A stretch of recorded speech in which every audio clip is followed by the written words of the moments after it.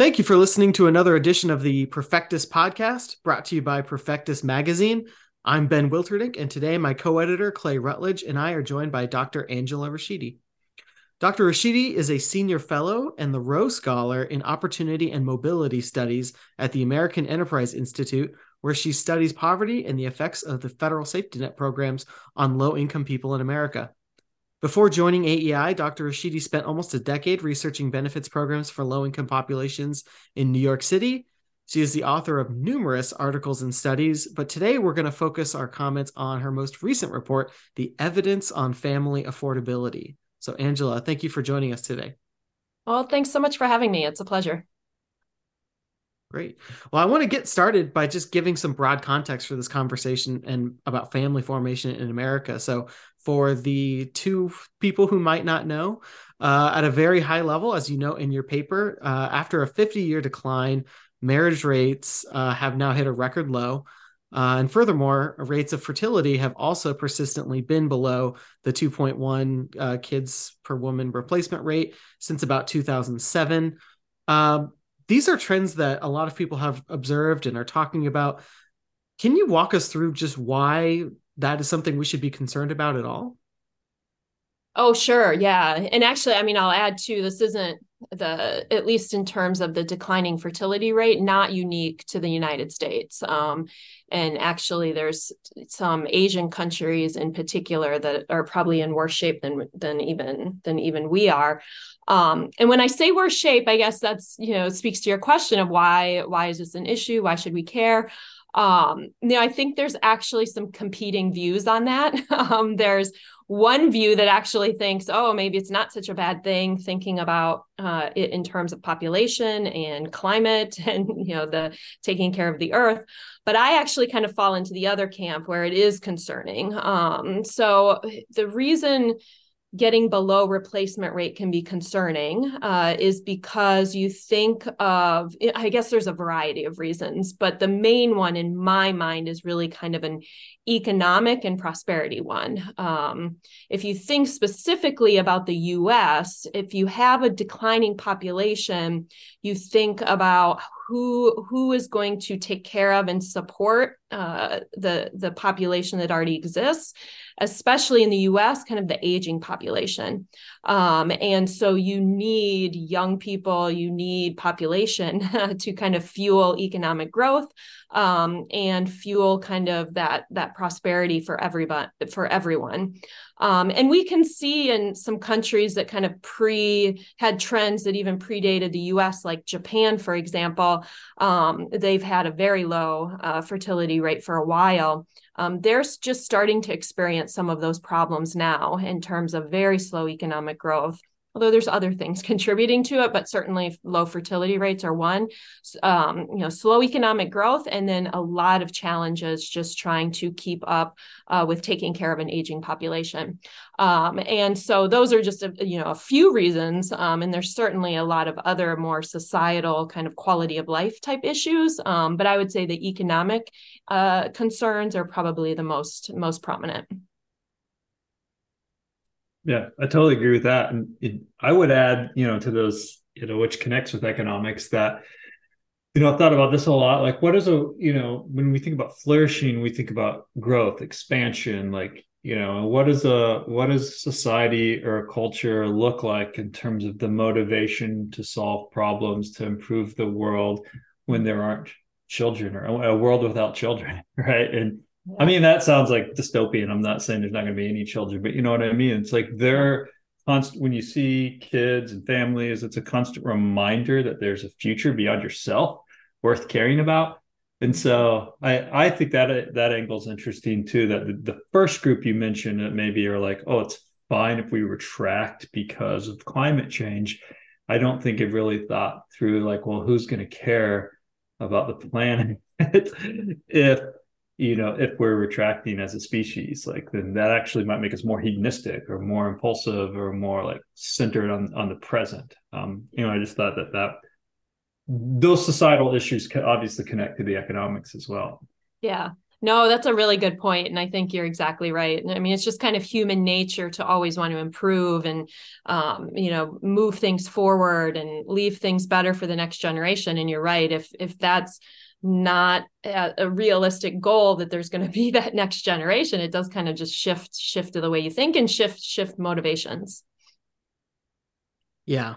Yeah. And that can definitely be a big challenge, especially as we think about the things that we care about in terms of innovation and the things that make our own lives better too. But this is definitely something that people have been researching pretty often, talking about a lot.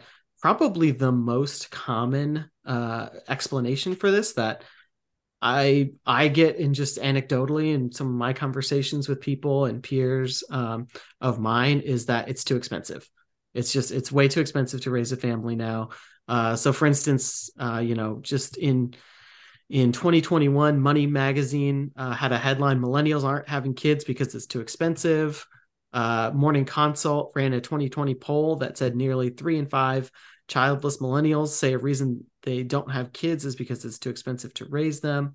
I can tell you, everyone, probably knows this, but from personal experience, childcare is a very expensive cost, and so I know that's at least one big part of it.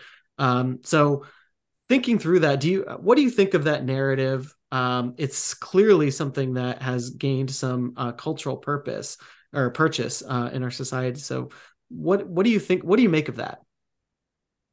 Yeah, so those headlines that you mentioned are actually exactly why I wrote the paper that you mentioned earlier, the report on family affordability, because I agree that when people first identify concerns about declining fertility, it's natural to want to identify the cause. And overwhelmingly, you hear that it's a financial one, that people are just saying it's too expensive. So my motivation for writing the report I wrote was to kind of take a very high level look at, well, has it actually gotten more expensive to raise a family? And to kind of make a very long and complicated story short, again, I looked kind of a high level, but in my view, I don't think there's strong data to show that things have actually gotten more expensive. I think but that doesn't mean those polls are wrong. I think what has changed is people's perceptions about what maybe are necessary goods and what people want out of life.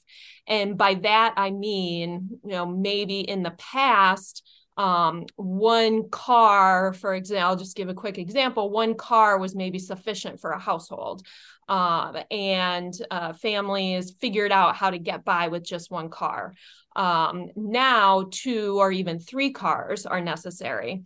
And some people might say, oh, well, yeah, but now we have 2 workers, so we have to have 2 cars.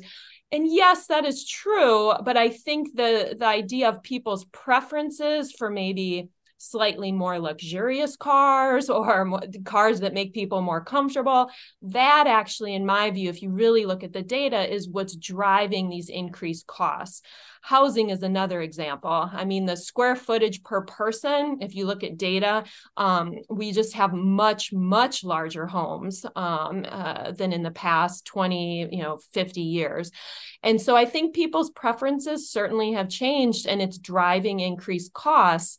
And so to the extent that reflects a lack of affordability, I think is debatable. It depends on really what you define as affordable. And should we be thinking about affordability in terms of meeting everybody's preferences, or should we be thinking about it in terms of meeting people's basic needs? And I think that is where kind of an interesting debate can be had. That's a really good point. I mean, certainly it's the case. Like, I'm one of 5 kids, and I remember my brother and I shared a bedroom, and the house I grew up in with, a family of 7 is smaller than the house that my wife and I live in with our toy poodle. Because our kids are in their 20s, they've moved out. But so yeah, that perception, that's just to say, like, we're all guilty of it, I think, at some level, of like changing preferences. And then you have to remind yourself it's a difference between what you want and what you need. Right.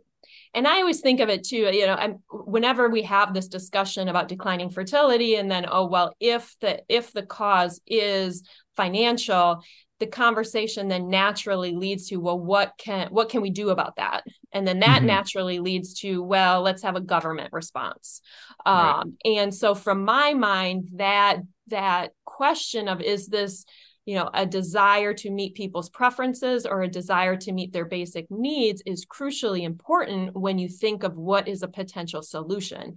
Because if it's a government solution, if it's government intervention, then you start talking about redistribution. So taking, taxpayer dollars, redistributing it. And I think that the answer to that question, are we thinking about redistributing dollars to meet people's preferences, or are we thinking of redistributing dollars to meet people's basic needs? That to me becomes a very important kind of policy question. And then you just think of all the, kind of consequences of, more government spending and more redistribution. And it starts to kind of make the question and answer less clear cut than I think a lot of people would initially think.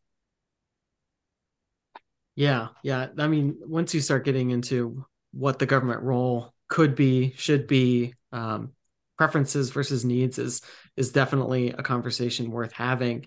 As you're sort of describing these changes in preferences, I wonder, it occurs to me, a lot of people I know, and I think this is reflected in the data as well, are getting married later. That seems to be a trend, and they probably are having more of their life happening when they are either single, and usually making that money and not having the dependence, or where they're in a relationship and they're in a dual income space for a longer period of time before they get married and before they have kids. So I wonder how much of that preference is based around, or the change in preference is based around the fact that you're living at a particular lifestyle at a particular income level with no dependence, and then you're kind of looking at it and saying, what do I need to do to continue my current lifestyle and income level while also adding those dependents? And that's, so do you think that could be a part of it? Do you think that that's something that's going on here as well? I definitely do. I mean, I think it's partly that, people just getting married later. But then the reason people tend to get married later is largely because of the pursuit of education, and especially among women. So if you really think about, we always kind of look to like the 1960s or 1950s kind of comparing. I mean, it was just a very different environment for women in particular, just around what kind of society expected from them. And obviously that has shifted greatly over the past, half century, which has been a very positive thing for women in terms of getting, higher education, the opportunity for careers, earning potential for women. But that does mean that women have delayed marriage, and then also as I guess consequence of that, delay childbearing. And so I think you're exactly right that, over the last probably 40 plus years, we've sent this message to young girls, women in particular, about, there's opportunity for you, get a career, earn. And it does, I think, change kind of what the expectations are for life. And again, all positive things, but I think we have to recognize that those positive things do have other effects. And we just have to think about how those other effects, or how we can deal with some of those other effects, or even have, other kind of counter messaging about what people in general, men and women, really want to get out of life, and how children and family play into that. So when people say it's unaffordable, it sounds, the way we're framing it sounds rational. Like they're doing some kind of analysis. They've got a spreadsheet and they're like running the numbers and they're like, I can't afford to have a family. obviously when we start talking about like what your argument of, well, this is probably more of a perception than it maps onto like an objective reality, then you start to think about, well, it's not just rational, there's an emotional component, perhaps. We also know that young people are more anxious today than in previous generations. And so I'm wondering what your thoughts are on, you could say this is an economic anxiety, but it might speak to a broader anxiety, which is just like, it takes guts to put yourself out there and start a family. I mean, there's obviously a certain level of health risk. Of course, it's safer than was in the past, but it's a little bit of, you have to embrace uncertainty. You have to embrace a little bit of chaos in your life. So I'm wondering if you think that this really is a specific like perception about like it's unaffordable, or that is there's a broader category of like young people are just more risk averse, and starting a family involves like, letting go a little bit of control and a willingness to sort of take, to kind of take risk and have an adventure in life, I guess, so to speak. And if that kind of anxiety might be influencing their perceptions. And if that's the case, then, from my perspective, all the data, it might be hard to persuade them with the type of data you bring to bear, because it's like that's activating a more rational mode of thinking. But they're kind of terrified. I mean, when I talk to young people, they act like they're terrified to have kids because of climate change, because of the costs, because of like, there's a growing life form in their body, or, you hear all these different things. And it does seem to be like there's a more like general anxiety around becoming a parent. Yeah, I do. I think you're exactly right. I think there is a psychology to it. And I mean, the hard part is what data do we have to really support that? Like you cited, there's some polls, you can ask people. But I think that what you're describing is kind of a societal shift we've seen in younger generations. And I do think it's playing out just in the decisions and the risks that they take. I think there's been a shift, and you can kind of see this in some of the data, but again, there's hard things to measure, but there's just been this shift in kind of people expecting to be comfortable in their lives all the time. And I think, actually, to be honest, I think the Great Recession played into this a little bit, because there was such a robust government response, and the expectation was, oh, government's going to jump in, and if you lost your job, I think it started in the Great Recession. Certainly during the pandemic, that was the message that was sent. And I'll say on the economic side, not necessarily on the public health side, but on the economic side, it was like, oh, we don't want anybody to, experience any discomfort at all in terms of your household finances. So government's going to jump in and help you. So I think that does kind of set this mindset of just being very risk averse, expecting everything to be easy, to be comfortable. And certainly getting married and having children is not always comfortable. It's not always easy. And I do think it creates a lot of anxiety. And then I'll just add, or kind of finish with, I think that there's no counter message. I think that has sort of been missing too, that you don't have a lot of stories about just the benefits of having children, having a supportive family, the benefits of being married, having a lifelong partner. I think sometimes those messages get a little bit missed when we're just talking about how unaffordable everything is, and how Right. How all of these things kind of create barriers to your life rather than how they enhance them. Yeah, I think that's right. It reminds me of every now and then you see a business publication like publish some type of piece about here's how much it costs women in lifetime earnings to have kids, and it's in a very like you're losing, and it's like, well, how do you calculate all the benefits of having a family? In my own research on meaning in life, for instance, I mean, by far the most prominent source of meaning in life when you ask people is family. It's like, well, that doesn't come out of thin air. You have to actually keep creating that. And so I think there's an interesting, on the economic side, there is this interesting, like cold, rational kind of like, oh, your lifetime, or you could have more wealth if you didn't have kids. And it's just like, that's such an incomplete picture of what it means to have a fulfilling life, that I agree with you that messaging is very incomplete and odd. Yeah. Well, and I'll just add too, I mean, I mentioned this before about kind of the changing messages for women, but I almost wonder if there was sort of an overcorrection, that the message for so long, I mean, I grew up in the 80s and the 90s, and the message certainly was women can do everything, go to college, get the job. It was really an economic message, and equality, that you can earn just as much as men can. You hear all the information about the wage gaps. And I do think that, again, all of that was very positive, so that women could succeed. But I do wonder if maybe there was an overcorrection, and in place of the drive to achieve economically and from a career perspective, the idea of having a fulfilling life that involves family and involves children just was that message was never sent. And I think that for women in particular, probably has held them back from the perspective of having that fulfilling kind of holistic life. Certainly women are doing very well on the economic side, pursuing careers, earning potential.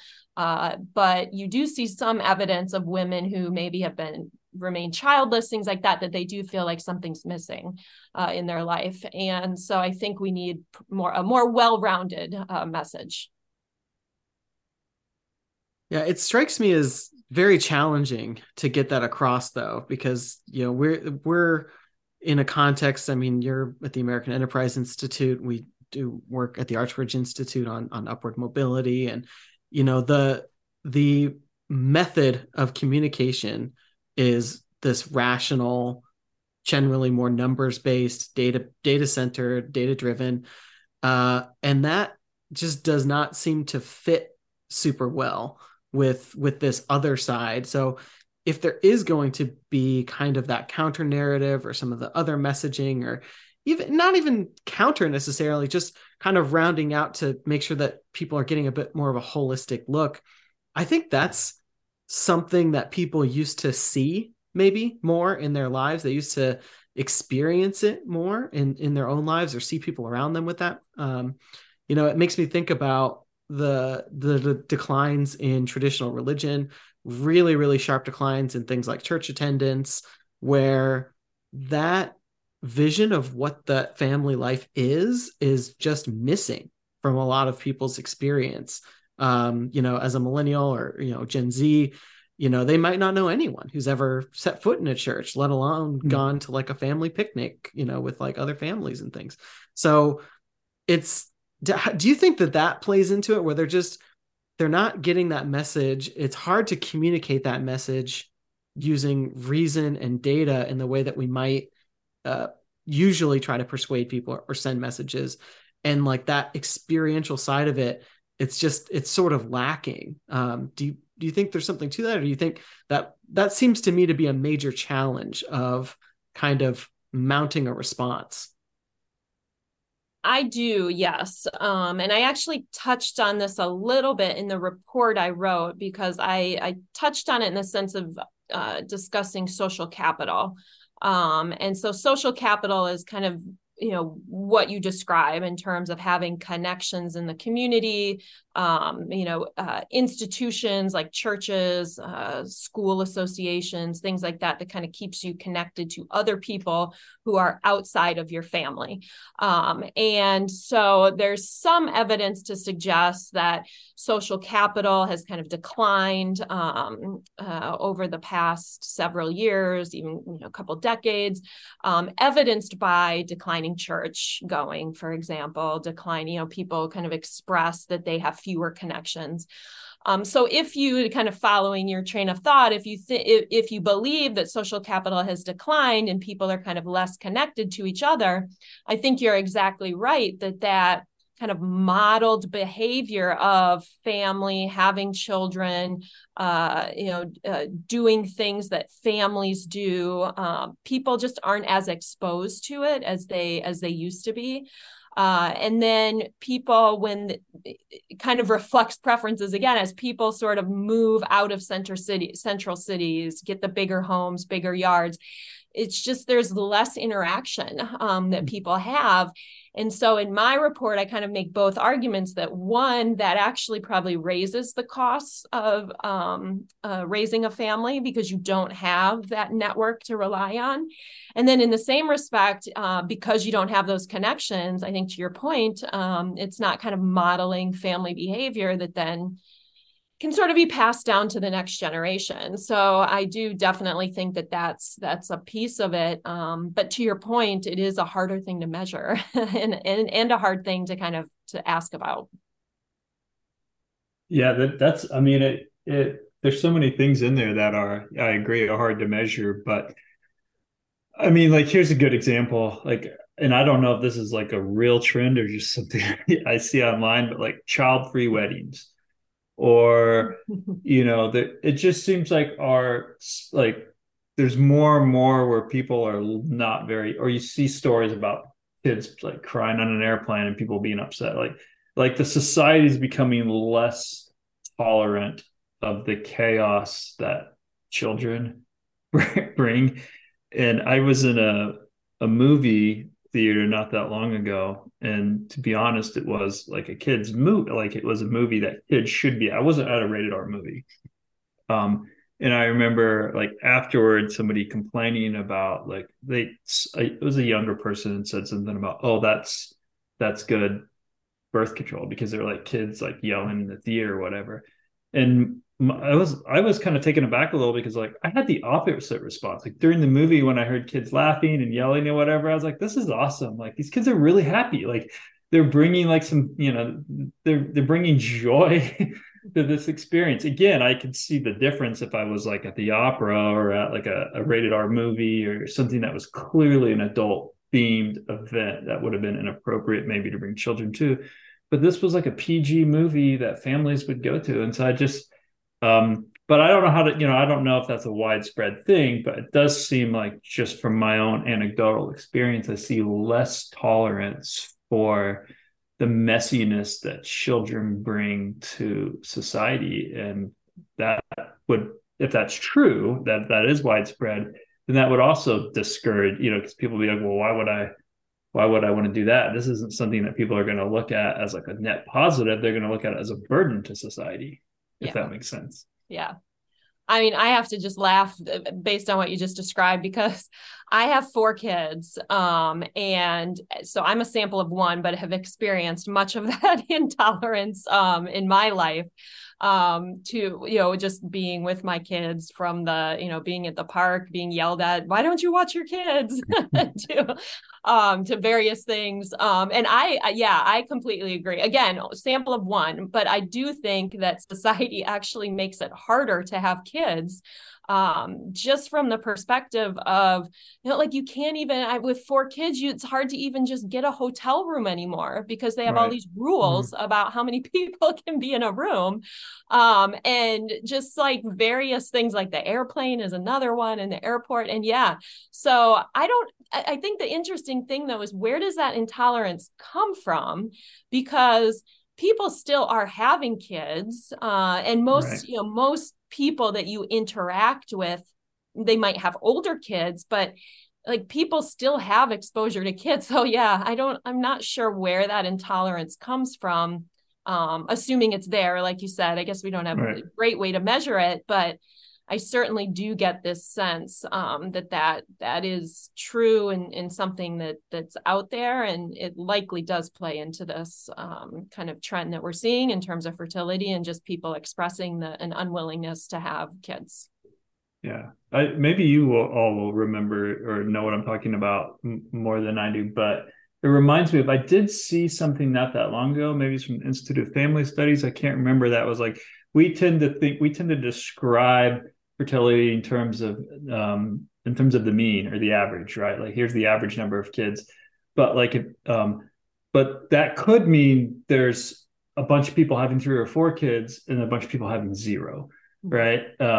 And so the distribution might tell a different story. So I'm just curious if And I bring that up because that speaks to this issue. It could be there are like subcultures or spaces in which like people are having a bunch of kids. They're obviously it's a pronatal like environment, and you're used to being in spaces like that. But then it could be part of our society really just has no kids, or one kid, and so there might be like almost like a polarizing effect that doesn't map on maybe to politics cleanly, but it's like the no kids versus not antenatal versus pronatal, but you know what I mean, like the childless versus child like environments. And I don't know, am I making that up, or do you know what I'm talking about, that Yeah, report no, on I families? do recall seeing some data. So I'm almost positive that I remember seeing that the percentage of people who go childless, that has increased.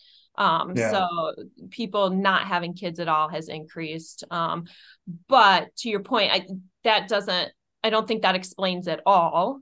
And Mm-hmm. I think people are having fewer kids, but it gets back to the point about people getting married later and just not Mm-hmm. having kind of the time to have maybe as many kids as they had. But to your point, I mean, there's certainly still parts of the country, like Utah, for example, they still, it's a very Mormon-based culture. They still have, higher average number of kids per married family or per woman, or however you want to measure it. And so there still obviously is, a subpopulation, to use your word, that kind of believes in, having a lot of kids. Mm-hmm. And so I think that that's important to point out too, because it's not all about just people not wanting to have kids. I think part of this is, people getting married later so they can't quite meet their fertility goals, and just kind of other things that are happening in people's lives that kind of delay that then they can't quite reach those goals. But then some people are reaching those goals. So it's certainly a more complicated issue than just kind of one answer. Yeah, as you're describing, the movie theater situation and some of the other things that people being more irritated with kids, it makes me think a word that we hear a lot now is atomized, right? Where people Mm-hmm. are very much kind of islands unto themselves. And it almost does seem like if you couple that with a sense of like, well, that's your choice. That's your choice, but should also be your responsibility. I'm kind of here in my siloed bubble by myself, and you're bumping in your bubble, my bubble, with your kids, being loud or something. And it seems to me that might be kind of a result of just like the way that we've gone culturally, where it's a little bit more individualized. It's less people viewing themselves as part of a community, and there are kids in that community, and that's a healthy and good thing. And it just makes me think that that's people are just not exposed to it as much, and so it's Mm-hmm. jarring. When they are, it's something abnormal, kind of puncturing in on what they're getting at. So I mean, I'm happy to have you respond to that as well. But I do want to make sure that we touch on this idea about marriage and getting and people getting married a little bit later. And there's some other things that go along with that. So I'll let you kind of weigh in on that too, if you think there's something to that. Yeah, well, in terms of the marriage question, I mean, that to me is also, it does, in my mind, reflect a kind of societal shift in just what marriage is. And Institute for Family Studies, Brad Wilcox is a colleague of mine at AEI. He kind of writes a lot about this, just expectations around marriage and how that has really changed over time. And again, it's probably a positive thing, but the expectation for marriage now is you find your soulmate, you find this person that, fulfills every potential that, desire you have in your life. Whereas it kind of, at least historically and in other cultures hasn't always been what marriage is about. And just, not that one way is better or worse. It's just, we have to recognize that when that changes, it does kind of change then who sees marriage as a realistic kind of goal for them individually. And so yes, as marriage declines, that certainly has, very profound effects on family formation. And I think it could be, messaging obviously plays another role, but economics plays a role as well. Marriage has become less necessary from an economic perspective, again, because women have their own earning potential. And so if marriage is not necessary from an economic perspective, it does force people to think about what is the purpose of marriage. And I think that's still kind of up for individual interpretation what that is. And I think that definitely has contributed to probably less marriage in our society. Yeah, just following up on that, I recently saw a discussion between Brookings Institution scholar Richard Reeves and with your AEI colleague Ian Rowe, who we had on this podcast not too long ago. But they were talking about this issue about marriage, and Richard was talking about some of the data around how marriage has transitioned from more of a cornerstone model where you do it earlier and you build a life together, around that, versus a capstone model, which is, I'm generalizing, but it's kind of, I've got my debt's paid off. Maybe I've paid off my student loans. I'm decently advanced in my career. Maybe I've already got a house. And then getting married is kind of like, okay, I've got everything in order and now I can kind of put that bow on the top there and do that. And that seems to me to be very related to the economic changes. I think the statistic he quoted was something like in 1970, it was like 13% of women were earning more than men. And more recently around today, I don't know the exact date, but it was very recent, something like 40% of women were earning more than men. So still, less than half, but that's a pretty big change. That's a pretty big change in the span of like one generation. And so it shouldn't be too surprising that there are some other things that are changing along with that. Yeah, I mean, I completely agree. And that certainly, I think, contributes to why we see marriage happening less and happening later. I think the question, like as I kind of listen to you, I think the question for me is just, is that something we need to change? Or I don't know. Like, is that just does that evolve? Because obviously you have women who have had, more economic success. So it changes kind of what makes marriage necessary. Or so do we just accept those changes, which I think is what Richard Reeves' argument generally is. It's kind of like, well, it is what it is. So you accept those changes. Or do we try to make marriage more attractive to people? I think that's, more of the Brad Wilcox argument that, hey, we need to convince people that getting married is a good thing and they should do it and more people should do it. So I don't know the answer to that. I can certainly see a case to be made for both sides. I mean, that does get to what, I want to make sure we're able to talk about possible solutions, to, at least to I mean, I think you could say, even if you wanted to be agnostic about, promoting one type of lifestyle or decision, it seems like at a minimum, it would be good to correct errors in thinking. So going back to your paper on the affordability of families, if that's the barrier for some people, if they think, well, I can't afford to have a family, not only does that have, obviously economic public policy implications, because what you have, and I think we're seeing this on both the left and the right, is some kind of effort for the government to release programs or whatever to make it more affordable. So if that calculus is wrong, then that might steer us in a direction of thinking public policy could solve a problem it can't. But what do you think? So if it's not going to be some type of public policy because it actually is more affordable than people think, what do you think we can do to, one, change the view that it's unaffordable and bring people's perceptions closer to reality?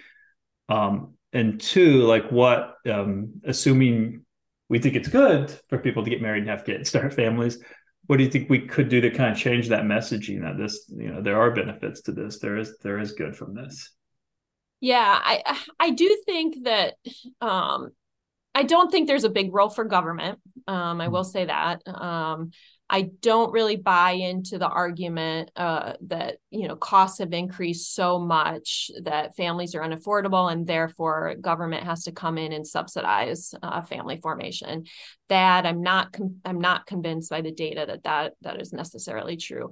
So I think it is more of a kind of societal issue that as a society, if we believe that more marriage is better for us as a society and more kids, then I think we need to, model that behavior and be honest about it with young people. And this maybe is to kind of an Ian Rowe type approach that we have to be very clear, if our elite, for lack of a better term, kind of highly educated people, they're the ones actually who are getting married and who are having kids.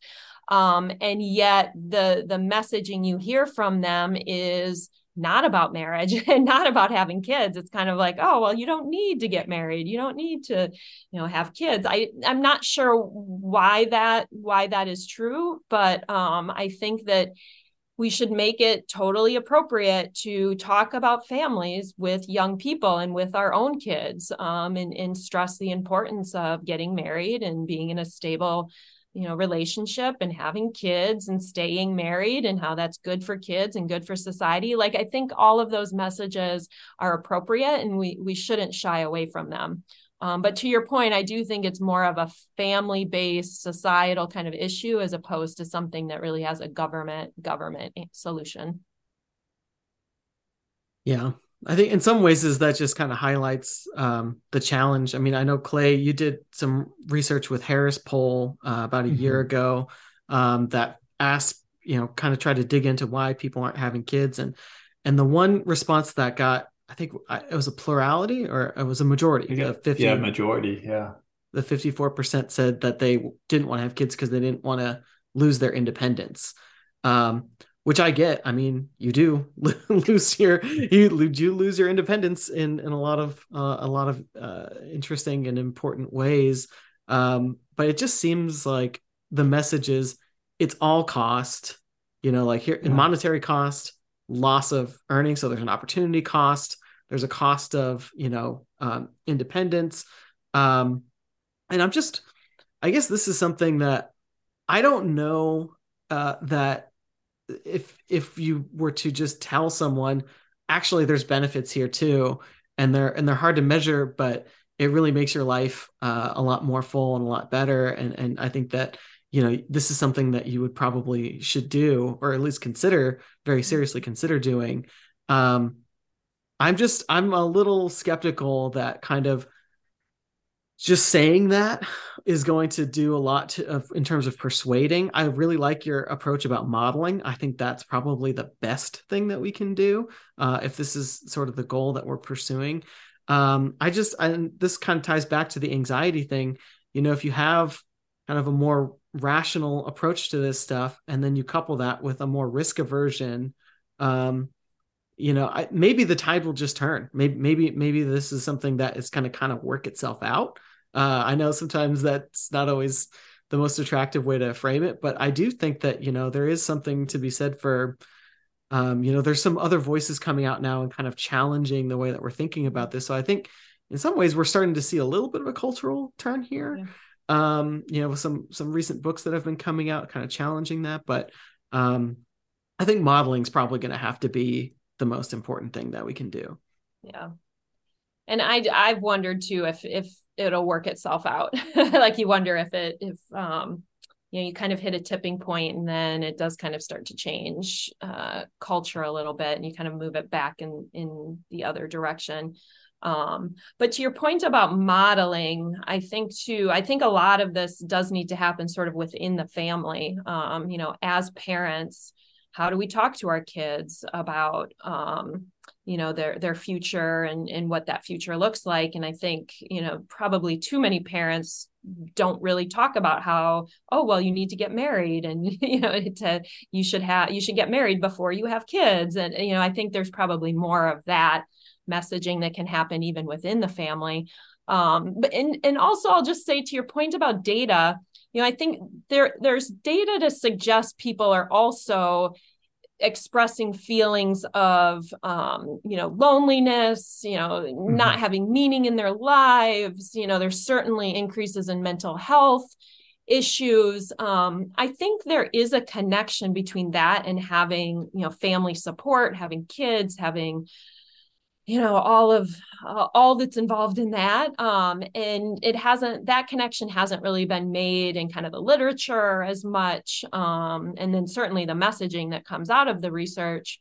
But I do think that's, likely has a role as well, in just kind of these feelings that people have had and deteriorating mental health over time. Because if you don't have that familial support, it just makes life harder, and it makes, the ability to deal with life's challenges even harder.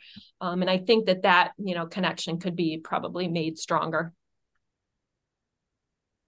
Yeah, I think that's totally right. I mean, going back to the Harris poll that Ben mentioned, one of the things that when I wrote an op-ed about those data, that like what the majority of Americans who didn't choose. So basically, what we did is we surveyed all adult Americans who or a random sample, or representative sample, I should say, and then we had a subsample of those who don't have kids, who haven't had kids, right? And we asked them why, basically. Mm-hmm. And the most common answer was like personal independence. It was something around the theme of personal independence, right? That it wasn't these other like fears. It wasn't that they couldn't afford them. It was like they, for lack of a better way of saying it, they didn't want to be parents. And so that's a preference thing. That's not something that that public policy, I don't think is going to change. We've seen some examples of governments in Asia, like Japan, I think, trying pronatal, basically trying to give people money to have kids, and from what I understand, it hasn't been particularly successful. And so it seems to be more of a cultural thing. While at the same time, as we're seeing these other trends of growing anxiety, meaninglessness, loneliness that are clearly associated with family. Like I said, in my own work, and it's not just my work, like Pew Research Center has done global research on meaning, and that's where people get their meaning in life, is from their family, right? More than anything else. And so you see this like disconnect between what actually leads to like a fulfilling, meaningful life and what people maybe think they should do with their lives. So I guess that's not really a good question, except to turn it into a question. Do you agree? Yeah. Do you agree? And I guess B, do you agree? And also, like, if we're thinking about solutions, one thing I was thinking about when we were prepping for this, I wasn't really sure how to what the best way to frame it was, but I'm not saying you're making this argument, but you look at your work, it's like people's perceptions of the affordability of families might be influencing their decisions, right? So if you think it's unaffordable to have a family, then that might make you less likely to have a family. But another way of thinking about it is like the reverse causal chain, which is maybe people who just have a family, that changes their economic views, right? Like because Ben and I were talking about this earlier, there's so many things in life that you're sort of afraid to do because you don't know, you just have a perception, and you're like, oh, I remember when my wife tried to talk me into doing yoga for years. I was like terrified. I was like, I'm not doing yoga. I did yoga. And I was like, oh, that wasn't so bad. And so I wonder to what extent, a lot of, going back to the anxiety thing, to what extent, some of this is just you just got to go out and live. You just got to jump in, take a leap of faith, and then you'll actually change your mind and be like, oh, you can make this work. And that actually might make you economically more affluent, right? Because at least for me, I had kids when I was in grad school, which, a lot of people would say is not the the greatest time to have kids, but it motivated me to finish my PhD really quickly because I was like, I've got responsibilities here. So I'm just, that's a long way of saying I'm just curious if like connecting these social trends of loneliness, anxiety, and meaning to this like rational, like thinking through process, like to what extent do you think it would be helpful as a culture just to push people to be more like, just to go for it, like to have a little more faith and take a leap of faith and have a little more confidence and boldness and just go out in the world and start doing stuff? Yeah, no, I completely agree with you. And I think it gets to the point about what was the term you knew, the capstone versus the cornerstone. Like, Yeah. right. Like, I think we don't need to send a message that you have to have everything in place and, fully, you have your lifestyle fully financed and you have, savings and, sometimes you do just have to jump in and try to make it work. I mean, that's certainly what my parents' generation, that's certainly what they did. And for better or for worse. But yeah, it is sort of, I think this applies to so many things beyond just, having families, but just this idea of, living life. And sometimes that does require, taking a risk and making yourself a little bit uncomfortable for a while. But that's all part of having life experiences. And I do wish there was more messaging around that. I think there's too many messages about just, things you shouldn't do because it might be hard, or, you need to avoid this or avoid that. And so I think we've gone a little bit overboard in that kind of messaging. And so I would like to see some of the other messaging come in of, experience life, take a risk, be smart about it. But certainly, that's how you're going to have the most fulfilling life. Yeah. It's almost like an extreme form of like our helicopter parenting, like extend that out a little, that safetyism out a little bit. And obviously be like, well, don't have kids or don't do this, or, you know what I mean? Like you see maybe the same, maybe a parallel trend with when people talk about dynamism, economic dynamism, like people are not as entrepreneurial perhaps because it's risky to start a business. Well, in a way, starting a family is is an entrepreneurial activity. It's an act of creation. And so it's like, so those might be, even though they're different, different life choices, they might implicate similar underlying psychological risk averse, processes. Yeah. Yeah, it's actually, I've often thought about that issue of helicopter parenting and how that is playing out, because if you think of when that became a thing, it is kind of those kids that were helicopter parented are the ones who are like 20 and 30 now. And so I do wonder if that kind of plays a role. Again, how do you measure that? I don't know. But I do think that the way people were parented likely just changes. Their risk taking, how they view things, their level of comfort with taking risks. So it's kind of like maybe my generation or even a little older, we sort of, my kids are younger, but kind of what that generation thought was good parenting, maybe in the long run is not so much. Right. Which could help explain the point you made about the elite, or like the maybe more affluent people might be the ones actually starting families. Like if having kids comes to be thought of as a luxury good that you better make sure that you are really, really like padded economically to do, then that does seem to have socioeconomic implications that I'm not saying anyone saying this consciously is, like, oh, poor people shouldn't have kids, but that's kind of the message that if you read between the lines and a lot of, the media around this, it's just like, well, yeah, obviously we're seeing well-off people have families.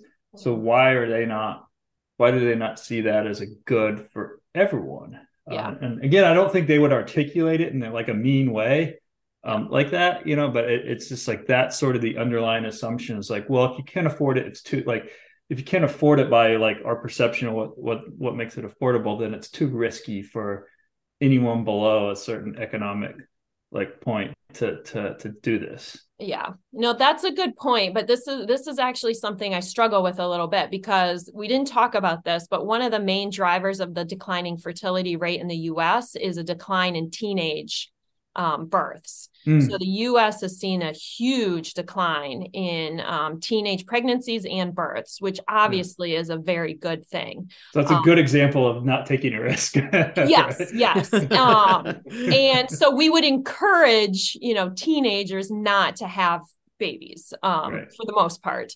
But to your point, I think that it has maybe marriage in particular, which then leads to childbearing, has become kind of an elite sort of luxury good. And you wouldn't want to necessarily say, oh yeah, poor people, you shouldn't have kids. I think the issue though is like the message around marriage has to be there, because for low income people, they're going to be much better off if they get married and then have kids. Even if they're still low income when they get married and start having kids, it just gives them a much better opportunity over the long run to be economically secure versus, what we know correlates greatly with poverty is having children outside of marriage. And so I think that marriage piece is really key, as well as, focusing on let's keep fertility low among especially teenagers and unmarried parents, and really focus on trying to, get people to recognize the importance of marriage and childbearing. Yeah, no, that's a good point. You definitely need a balance between, you don't want people to be too adventurous. Right. Yeah. Yeah. I sometimes joke that, there's that decline in teen pregnancy, which is really great, but there's also a decline in dating. There's a decline in, younger people just working together at all. Teenage jobs, right? Yep. Yeah. Teenage jobs is another one, and all this kind of stuff. And it just makes me think, somebody in the moral majority in the 80s wished that teen pregnancy would decline on a monkey paw, and then now we're kind of reeling back from that. But I think so. What I'm getting from this is, this is actually something, Russ Roberts, now president of Shalem College, he wrote a book called Wild Problems, and he actually made some of the similar points that we hit on today about not trying to be so rational and calculate everything, and try to view life less as like a series of calculations and more as like a journey that you can experience. And I think that's some of what we've settled on here. But I do want to just close this out now and just ask, Angela, you and maybe you too, Clay, if you were going to talk to someone that you knew who was maybe in their early 20s and kind of thinking through some of this stuff, what advice would you give them? What would you tell them? Yeah, that's a really good question. And it's funny because I think the 30-year-old version of me would tell a 20-year-old something very different that now the 45-year-old version of me would tell them. That is good to know. Okay. And it really stems from the fact when I was 30, I didn't have kids yet. And now I have kids and I have a family. And I do think your perception just completely changes. And the 30-year-old version of me was very focused on my career, getting my education, making sure that I personally, individually was economically sound. And so I got that message that, hey, you need to have everything in place before you can even think about getting married and having kids. But the 30-year-old version of me would probably have told a 20-year-old the same thing. But I think now that I've had kids and I've experienced all of it, I would tell that 20-year-old that, to not be risk averse, to kind of jump in, that life is more than just about pursuing kind of career and economic goals. And that family, now that I've experienced it, in my view, takes priority over all of those other things. And trying to balance certainly is important. But really, when you think about what a fulfilling life over the long term is, it's not so much about that job that you got. It's more about the people you surround yourself with, the family that you have, and who you spend your time with. And so I would encourage that 20-year-old to focus as much energy on finding, that person to spend their life with and focusing on having kids as they do on their career and education. That's great advice. I actually, my experience is different than yours, and unique, and increasingly unique in that my wife and I got married when we were 21 and had kids at 22. And so right after college, and So when I started graduate school, I went to graduate school with a 2-year-old and a 3-month-old. And so it was obviously very, very difficult. But one thing I noticed, which I touched on a little bit already, is how motivating that was. And so, I mean, I think, I don't think this necessarily, like, what I did doesn't mean that would work for everyone or is even a good idea for anyone.